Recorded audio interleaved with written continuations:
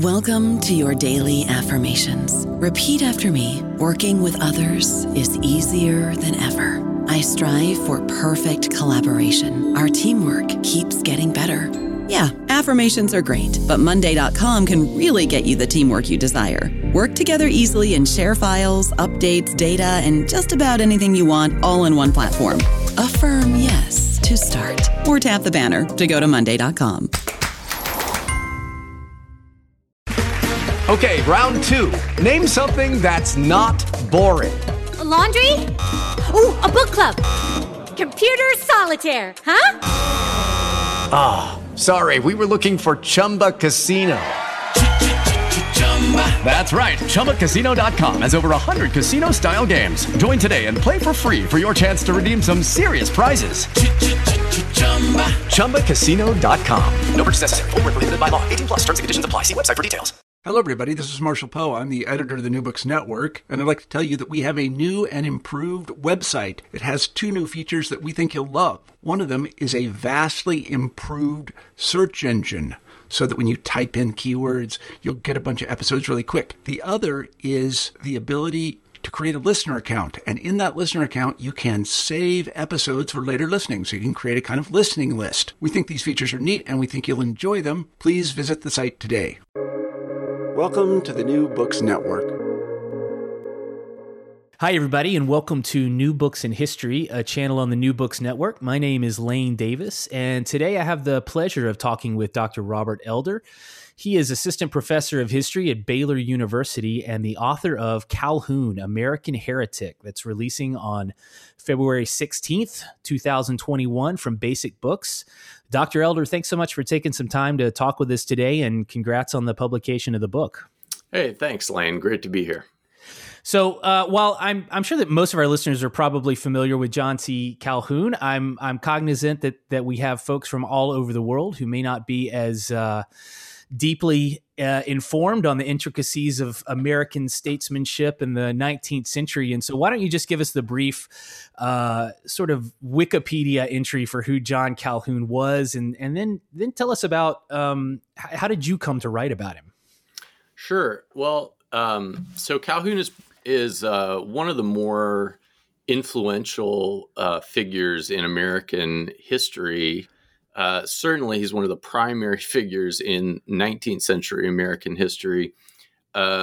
He had a very long career in American politics before the Civil War. He's born in South Carolina right as the American Revolution is ending. He's elected to Congress right as the War of 1812 starts, and he plays a primary role as one of the so-called war hawks, kind of holding the country together and trying to get Congress to fund the war effort. And he's at the beginning of his career, he is a passionate nationalist. He identifies with Thomas Jefferson's notions of American democracy. He would, throughout his life, identify himself as a Jeffersonian. But during and after the War of 1812, he carves out an identity as a really aggressive nationalist who wants to prepare the country to survive another attack from a country like Great Britain, and also to expand its influence across the North American continent. So as a young politician, he advocates, brings forward bills for things like internal improvements, a national system of roads and canals, and he's a primary supporter of the Second National Bank, even though he's a Jeffersonian, and he's a supporter of the 1816 tariff, which eventually comes back to haunt him. That becomes the primary issue that his political career fractures against Andrew Jackson in 1828. And then he goes on to become vice president under both John Quincy Adams in 1824 and then Andrew Jackson in 1828, which is a feat that no other politician in American politics has accomplished. And then after the nullification crisis, which maybe we'll talk about a little later, his split with Jackson, he comes back into the U.S. Senate as a senator from South Carolina. And that's where he spends most of the rest of his career, with the exception of 1 year as John Tyler's Secretary of State. And Calhoun is probably famous for two things. I mean, he's famous for his role in the nullification crisis and the constitutional theories that he begins working out there, and that he continues to work out for the rest of his life, and kind of sums up at the end of his life in two major treatises on government that he publishes posthumously. And he's famous for his role as perhaps the primary defender of slavery in the pre-Civil War American sphere of politics. So he's famous for his 1837 speech, in which he argues that slavery is a positive good in a democratic society, and that's an argument that was shocking at the time, still shocking today, and yet it becomes kind of the de facto position for much of the American South by the Civil War. And he dies in 1850, right as the kind of crisis over slavery is starting to boil over.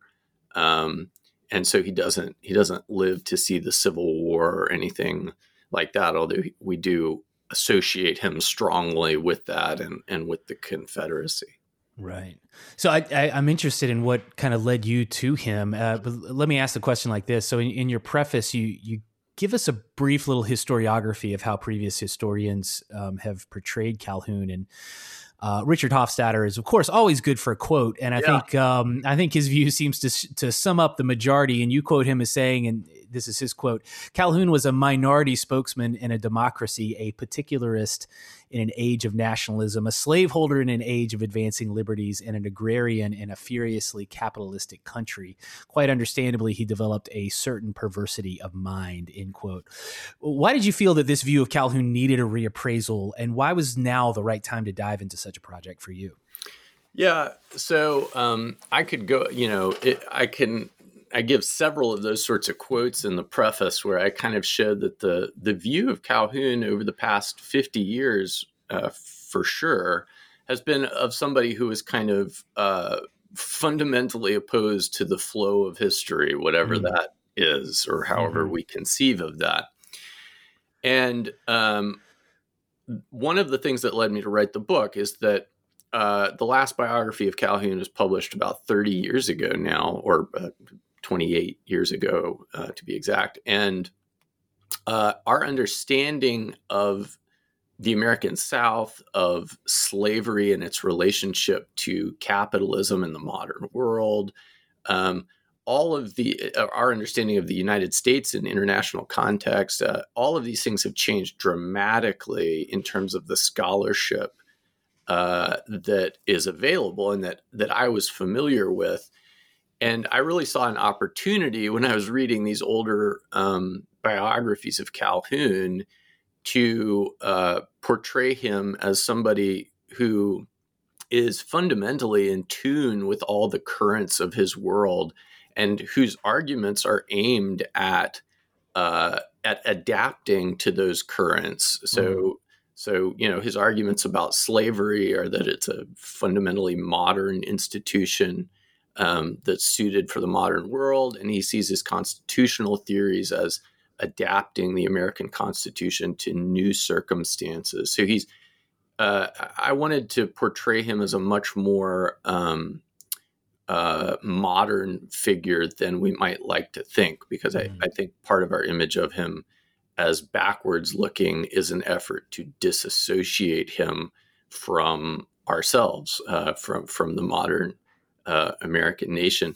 And then the most immediate event that made me write the book was actually after the horrific shootings in Charleston in 2015. soon after those shootings at Mother Emanuel Church, people began connecting issues of protests over racial justice to Calhoun's legacy. So in Charleston, there were protests about a monument there. And then at Yale University, there were protests over a college named for Calhoun there. And I feel that one of a historian's jobs is to explain the past to the present. And I felt like what we had about Calhoun was not adequate to that task at a moment when people were intensely interested in his legacy again. Well, your book certainly succeeds in that way for sure. Let's dive into some of the particulars then of Calhoun's life.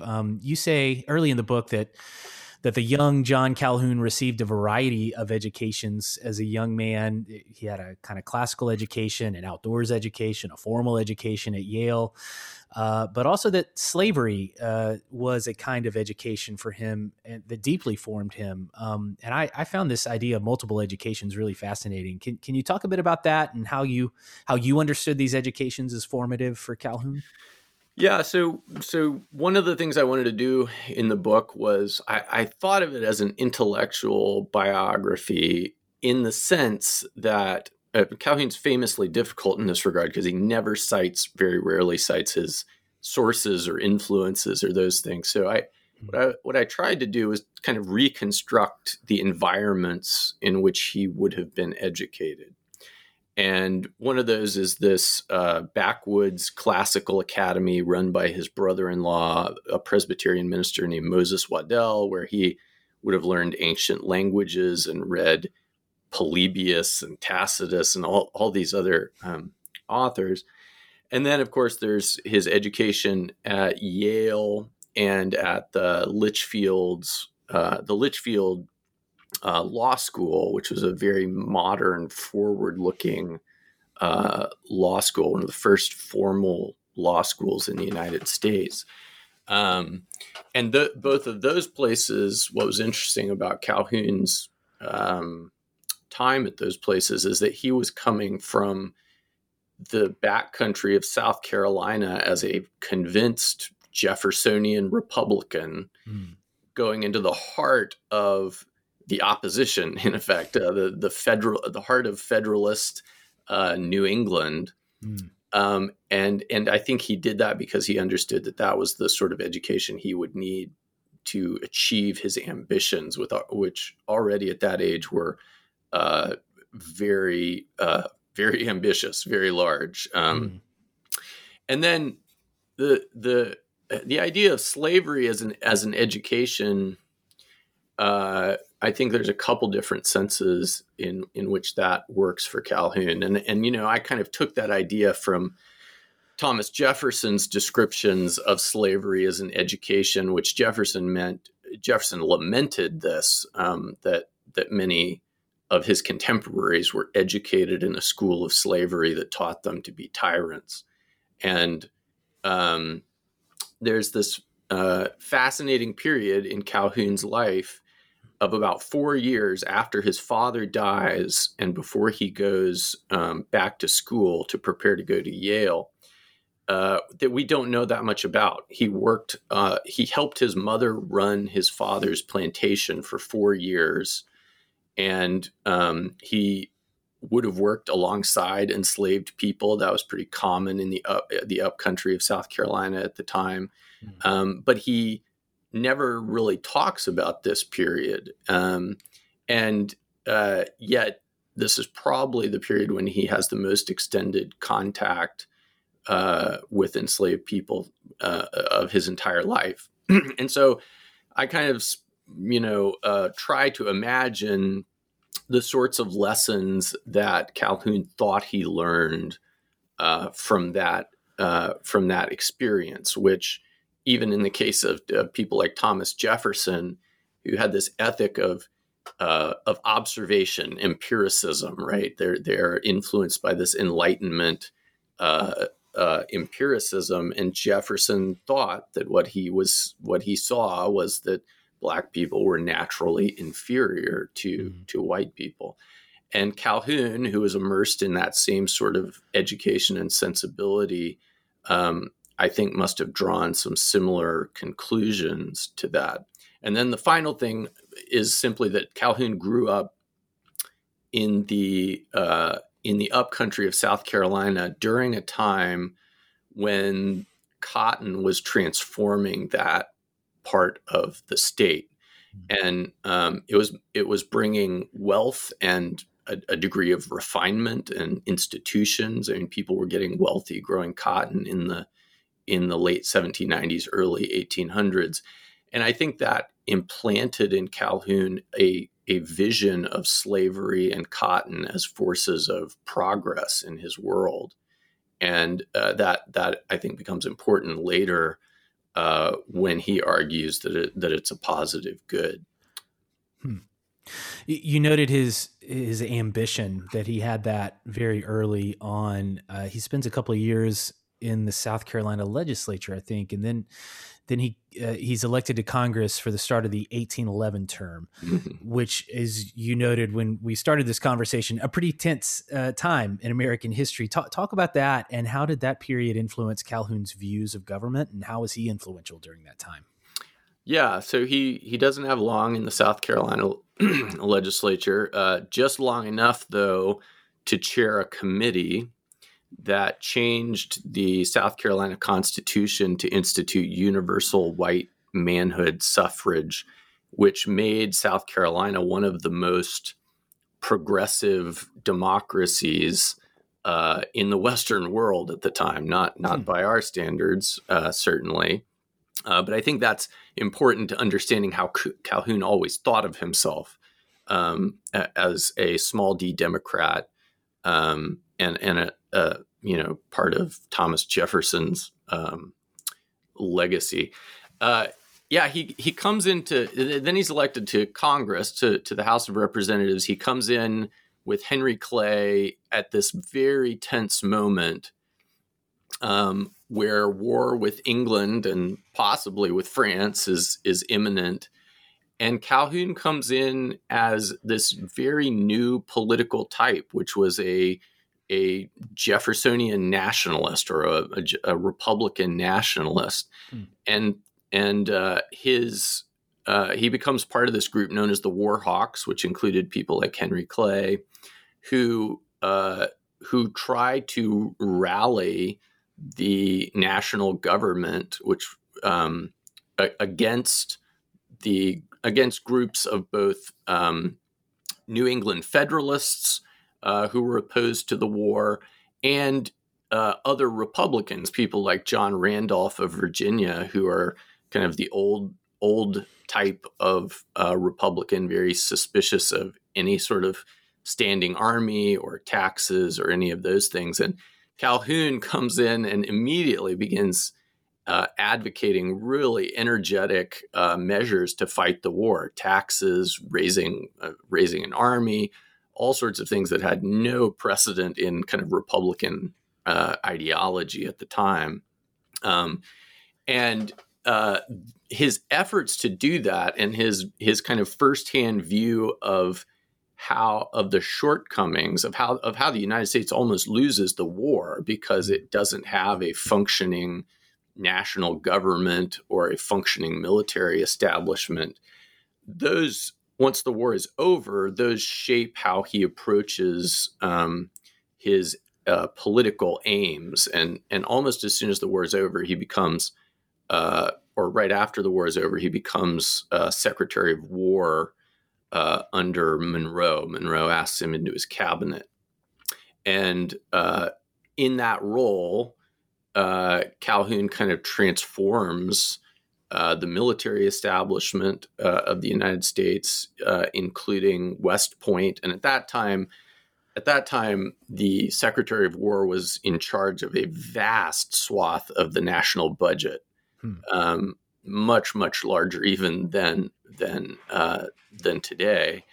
And it included things like that today would be under the Bureau of Indian Affairs and the Department of Interior. All that was under Calhoun. And he really he centralized the authority, the lines of authority for the military under him in Washington. He brought all the heads of department, which had been scattered around the country, to Washington so that there would be simple, direct lines of command. And he established thousands of regulations so that the military and the War Department would run like a modern bureaucracy. He's really the figure that creates the War Department as a modern bureaucracy, which was happening in other modernizing nations all over the world at the time, and that's what Calhoun's role was. And even before, I should mention that right before he goes into the War Department, he advocates and gets past this really ambitious program of internal improvements that James Madison vetoes. And Calhoun is incredibly disappointed by that. It's kind of one of the turning points in his career, but he could have been the author of, he could easily have been the author of one of the largest kind of government internal improvement spending programs in American history. He just, James Madison had overcome his constitutional scruples about it. It's so fascinating that you're talking about this part, because this is one of the most fascinating parts of the book. Because I always think of Calhoun, and I think probably a lot of people do, as mainly a rhetorical figure, but he really had a knack for administration and just kind of bending bureaucracies to his rule, didn't he? Yeah, you really, and he saw it as practice for the presidency, right? He wanted to prove that he had administrative ability, and he did prove that. I mean, I think this feeds into why he becomes a presidential candidate for the 1824 election. But yeah, he clearly has administrative abilities far and beyond what some of the other folks who filled his role did at the time. Yeah. Well, let's talk about that 1824 presidency run then. So he runs, but he fails, but he gets something else. He's elected vice president. Talk about that. Yeah, Calhoun is one of the popular candidates for president. And one of the strange thing about the 1824 election, of course, is that everybody, after the collapse of the Federalist Party, after the War of 1812, they're all running as Republicans, as Jeffersonian Republicans. But there are, several different types. And what Calhoun has to do in that election is he has a reputation as a very energetic nationalist. And yet in his own state back home in South Carolina, and in the person of William Crawford, who was another one of the candidates at the time, and who is the head or the candidate for the so-called radical Republicans, the state rights Republicans, who looked back to 1798 and Thomas Jefferson's Virginia and Kentucky resolutions, and were totally opposed to Calhoun's nationalist programs. And Calhoun has to figure out how to kind of start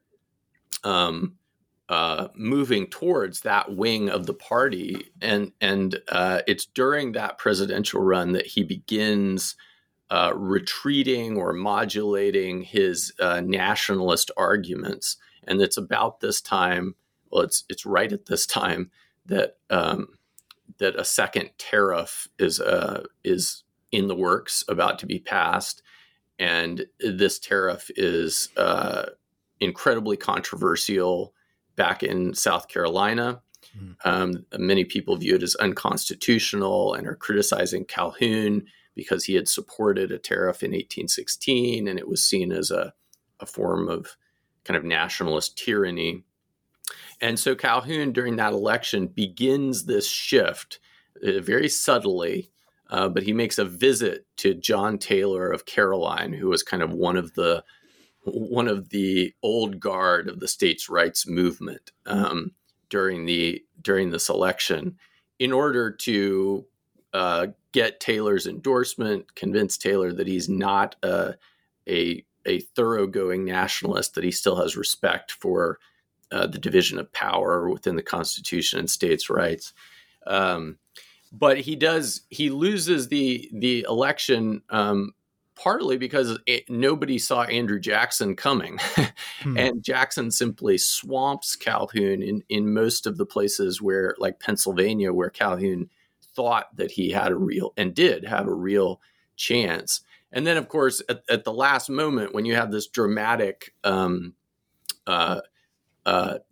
really a tie, but the election ends going into the House of Representatives under the 12th Amendment. And John Quincy Adams is elected president with the help of Henry Clay. And many people see this as, even though Andrew Jackson had won the popular election, and many people see this as what they called the corrupt bargain. And Calhoun is one of those people. Calhoun thought that even though everything had happened constitutionally, that these two men had thwarted the will of the people, and he kind of moves into Andrew Jackson's camp, even though he is John Quincy Adams' vice president. I don't know about you, but I'm very busy and I don't have a lot of time to cook. That's why I subscribe to Factor. Eating better is easy with Factor's delicious, ready-to-eat meals. Every fresh, never frozen meal is chef-crafted, dietitian approved, and ready to go in just 2 minutes. You'll have over 35 different options to choose from every week, including Calorie Smart, Protein Plus, and Keto. These are 2-minute meals. Factor meals are ready to eat and heat, so there's no prepping, cooking, or cleanup needed. They're flexible for your schedule. Get as much or as little as you need by choosing your meals every week. Factor is the perfect solution if you're looking for fast, premium options with no cooking required. Sign up and save. We've done the math, and this is important. Factor is less expensive than takeout, and every meal is dietitian approved to be nutritious and delicious. Head to factormeals.com/NBN50 and use code NBN50 to get 50% off. That's code NBN50 at factormeals.com/NBN50 to get 50% off. Now, he's also vice president, you mentioned, for Jackson too, but that relationship had its ups and its downs. Talk about that period. Yeah. So Jackson and Calhoun are quite close and political allies throughout. Calhoun had been Jackson's superior, his boss, basically, when he was in when he was in the War Department. And then they're close political allies, although there's always this ticking time bomb in their relationship, which is the fact that in a cabinet meeting in Monroe's administration, during the Seminole, when Jackson invades Florida, basically. And in this cabinet meeting, Calhoun had criticized Jackson and said that he had done it without orders. And that's a whole argument that historians have about whether Jackson had orders or not. And Jackson didn't know about, and Calhoun never told him about, this meeting and how Calhoun had criticized him. And so even as their political alliance is cemented, leading up to the 1828 election, there is this kind of ticking time bomb.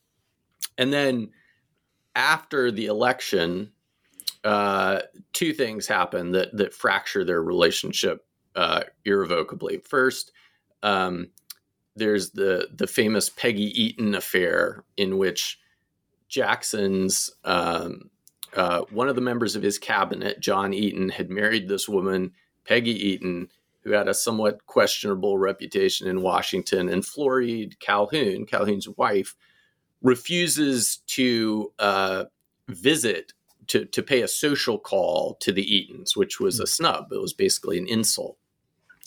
And Jackson saw this as an echo of the insults that he believed had killed his wife, Rachel, during the election. So there had been all sorts of rumors about Jackson's wife and during the 1828 election.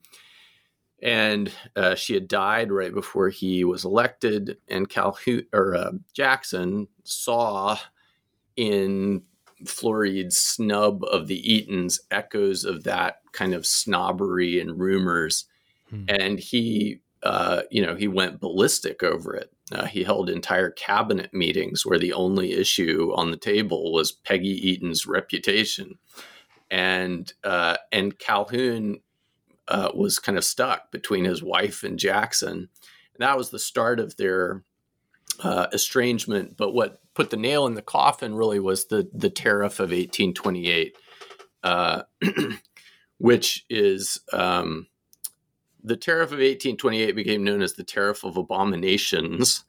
And it's in South Carolina, the kind of radical wing of politics in South Carolina began advocating for secession over this tariff, which they viewed as unconstitutional because it affected agricultural or cotton growing parts of the country differently than manufacturing and commercial parts of the country.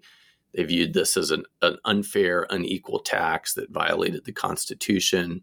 They also viewed it as the beginnings of a possible national threat to slavery because it was involved federal power.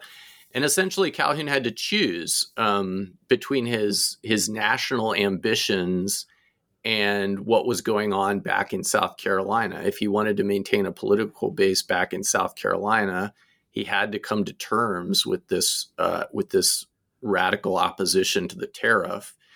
And he shared the constitutional view that it was unconstitutional, but he also wanted to maintain his chance at the presidency and his influence on the national stage.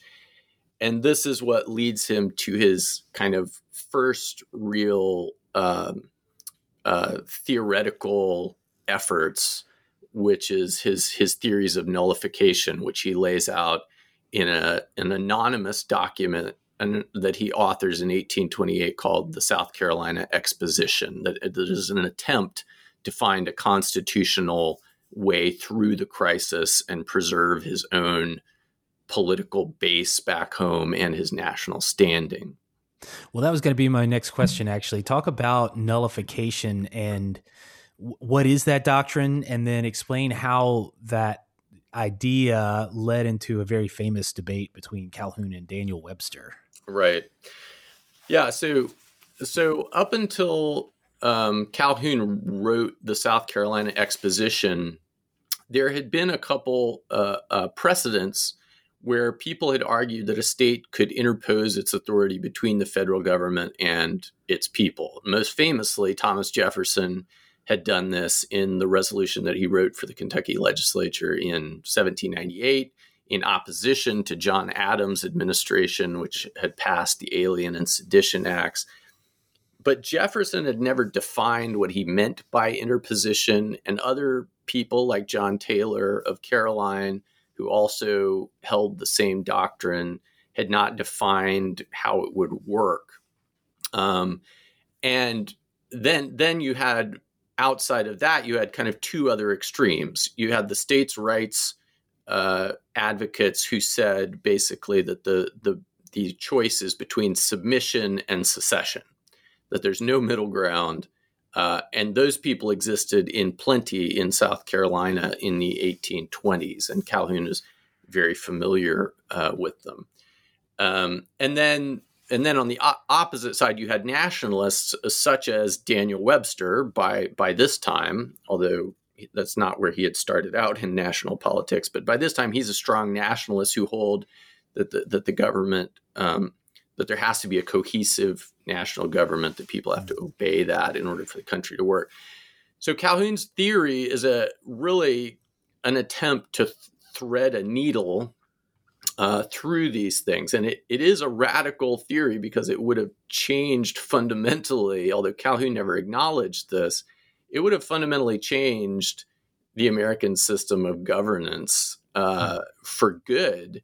And yet, when you read it, what you can't help but be struck by is how Calhoun is able to work this out within the constitutional system that existed. So he believed that this option already existed constitutionally, and that how it would work is that a state, through a convention, which is how the people of a state were the original parties to the Constitution, and they would nullify a law, and this would set off a series of other state conventions in other states, which would also have to decide on the same question. And if 3/4 of the states disagreed and expressly granted the power in question to the federal government, well, then the question was solved, and a state had to decide whether or not it would follow that or secede. But if a state could convince just 1/4 of the other states to go along with it in its disagreement, then the issue was also over, and they could continue not following the law. And Calhoun, in doing this, he's working off the theory that the original creative power in the Constitution, the people who ratified the Constitution, are the people of the states, not the American people as a whole. And this is his famous debate with Daniel Webster. Once it comes out into the open that Calhoun is actually the author of the South Carolina Exposition, and South Carolina in 1832 goes through and actually nullifies the tariff. And then in early 1833, as there's this standoff between Andrew Jackson, who's threatening to send federal troops into South Carolina, and South Carolina, Calhoun and Webster have this famous debate that's essentially over who the people are in the American system of governance. And Webster's position is that, the moment of Lockean consent, right? Locke's idea of the consent of the governed, that had happened once and for all when people ratified the Constitution, that the American people as a whole, not the people of the separate states, had ratified that Constitution, and therefore the federal government had to be the last authority in the end, and that it was legitimate in terms of Locke's conception of government and everything else.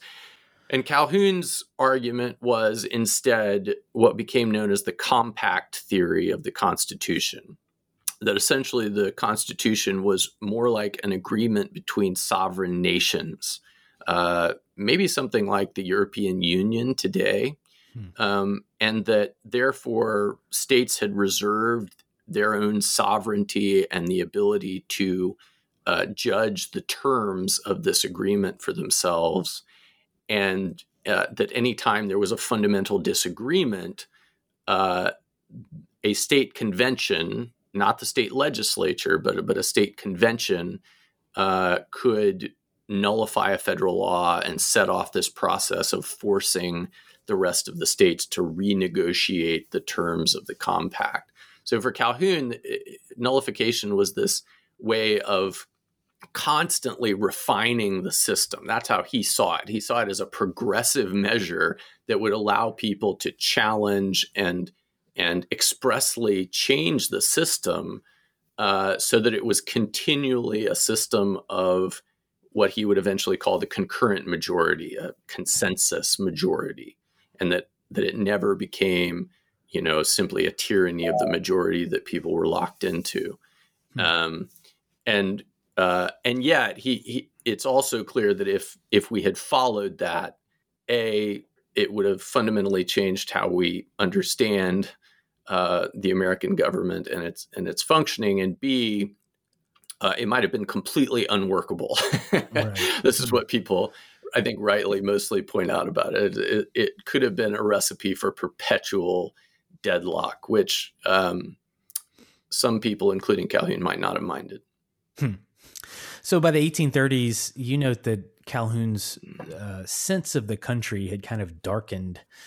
I guess talk about his maturing views during this decade, and especially his views regarding slavery. This seems to be when those views really are solidified in some way, or really come to the fore.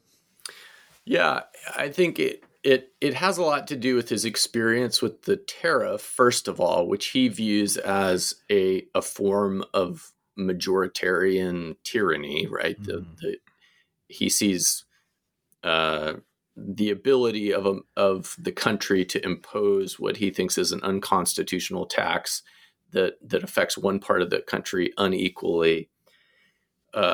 That this is an example of the tyranny of the majority, and this gets him thinking about really what the nation is and how the federal government should work. And nullification is one part of that.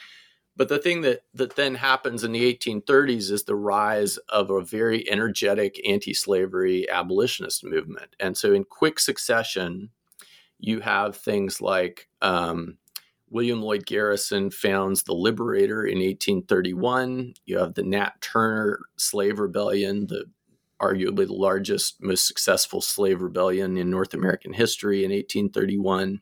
The founding of the American Anti-Slavery Society in 1833. Great Britain abolishes slavery throughout its empire in 1833. And there's this growing wave of surge of anti-slavery sentiment. And Calhoun, who is already thinking in terms of the possibility that majorities could impose things on minorities that they didn't want, sees in this a threat to slavery.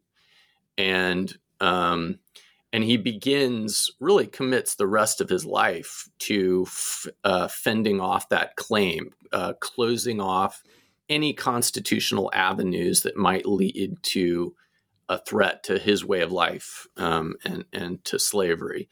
And the culmination of that is really his 1837 speech, where he really revolutionizes the argument about slavery and takes it from this old necessary evil argument that people like Thomas Jefferson had made, and instead crafts this much more aggressive political ideology that slavery is a positive good that is fundamentally suited for the modern world, for democracy, because it allows equality among white people, and for capitalism, because it resolves this tension that is emerging all over the world that people like Karl Marx are writing about, this tension between labor and capital. And for Calhoun argues that slavery solves this because it unites the interests of labor and capital in the planter, in the person of the planter. And what underlays the entire theory and argument, of course, is the assumption of the inferiority of Black people, the assumption that they are unfit for democracy, and therefore it's okay and even right and good for them. I mean, Calhoun argued it's beneficial for them as well that they're enslaved and not part of democracy. And in this sense, I argue in the book that Calhoun's argument is sort of a utilitarian argument, the good for the most sort of argument. But it's underwritten by these arguments about racial inferiority. And that becomes his reputation for the rest of his life. By the end of his life, in the book, I quote, there's a meeting of the Massachusetts Anti-Slavery Society in 1848 or 1849, where they call him the very embodiment of the slaveholding idea. And when he makes this argument in 1837, it's a radical argument that even many of his fellow slaveholders don't assent to. But by 1860, it becomes one of the founding assumptions of the Confederacy. So in the last decade of his life, he really believed that America, or at least I guess the Republican vision of America, would be destroyed by imperialist ambitions. And it seems that he was somewhat prescient in that way, wasn't he? That the Jeffersonian ideal, I mean, it's always still a tension in American life, but America certainly transformed in that decade through its imperial ambitions. Talk a bit about that last decade of his life. Yeah, so he's Calhoun opposes the Mexican-American War when it breaks out, which is kind of surprising considering that he was one of the architects of the annexation of Texas, which set off the war. Mm-hmm. But he believes that it would be, he makes several famous speeches during the war at these moments where it's kind of on the bubble whether the United States is going to stop where it is or whether it's simply going to take all of Mexico, and which is certainly what James Polk, the president, wanted to do. And Calhoun is one of the key figures that resists that movement. And I say in the book, it is on the one hand, it's kind of prescient of Calhoun that he says, look, our system of government cannot be an imperial system of government, right? Mm-hmm. We cannot be a government that has colonies and holds other peoples in subjection, because that will weaken our own will to govern ourselves, and we can't extend to them the sorts of government that we enjoy for ourselves. At the same time, there's also a racial component to his argument, that one of the reasons he doesn't believe that we can extend our form of government to Mexico is that they are racially different, and that in one of his famous speeches, he says, ours is the government of the white man, and we can't export that because, culturally, racially, other people are not suited for it. And we also can't hold them in subjection because that would fundamentally damage our own form of government, our own principles, and those sorts of things. So he is a paradoxical figure in that regard, and he's happy to add Texas, and he's even happy to have the United States take large amounts of land from Mexico that become California and much of the American West. But he is one of the key figures that stops James Polk from taking all of Mexico and turning the U.S. into a kind of full-fledged imperial power along the lines of Great Britain. Well, I'm aware of our time, and want to, before we finish up, though, I want to ask you one thing. I want to return to the title of your book, Calhoun, American Heretic. And heretic's a very unique, it's a very powerful word. I admit that drew me to the book right away. So well done on the title. Why use that word? What exactly makes Calhoun an American heretic? Yeah, well, I have to thank my editor, Connor Guy, for picking that phrase out of something I wrote and saying, hey, this would be a great title. But I think it gets at a couple different things. First of all, I wanted to kind of recover the sense that even in his own day, some people saw Calhoun in this way.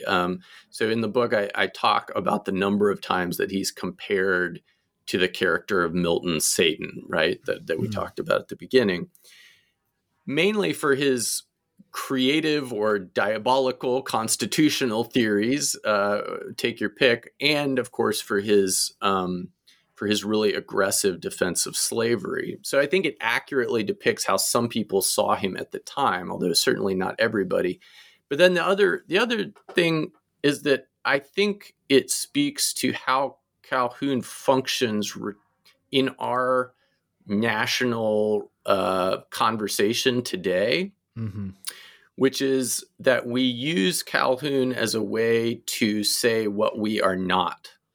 That by associating him with the Confederacy, which doesn't happen until a decade after he dies, and by associating him with slavery, which we kind of don't want to acknowledge that has anything to do with modern America either. Maybe that he's this figure who, by declaring him a heretic, right, by taking him his name off buildings and pulling down the statues to him, we're kind of trying to exorcise something from our national identity.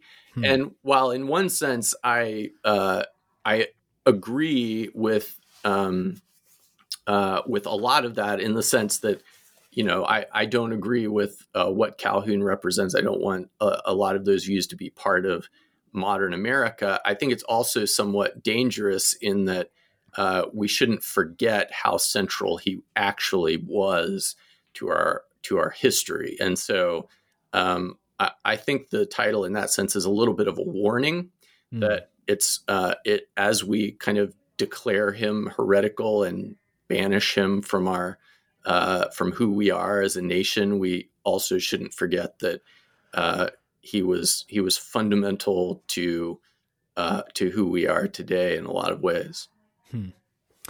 Well, Dr. Elder, thanks so much for the time today, and thank you for an amazing book. It really is quite an accomplishment, and it deserves all the attention that I am sure it is going to get. So well done. Thanks so much, Lane. Great talking to you. Well, Dr. Robert Elder is the author of Calhoun, American Heretic. It is out in February of 2021 from Basic Books. Definitely make sure that you pick up a copy. It is well worth the read. And thanks so much for listening to New Books in History. We hope that you've enjoyed this podcast, and make sure to subscribe wherever it is that you get your podcasts, Spotify, iTunes, all the major platforms, to keep up with all of the best books that are coming out today. Thanks so much for joining us, and we will catch you next time.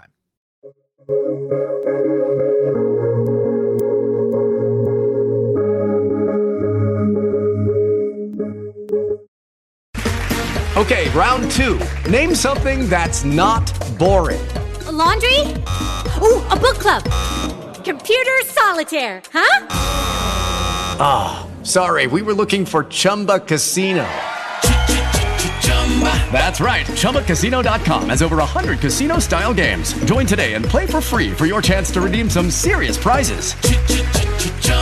ChumbaCasino.com. No purchase necessary. Void where prohibited by law. 18+ terms and conditions apply. See website for details.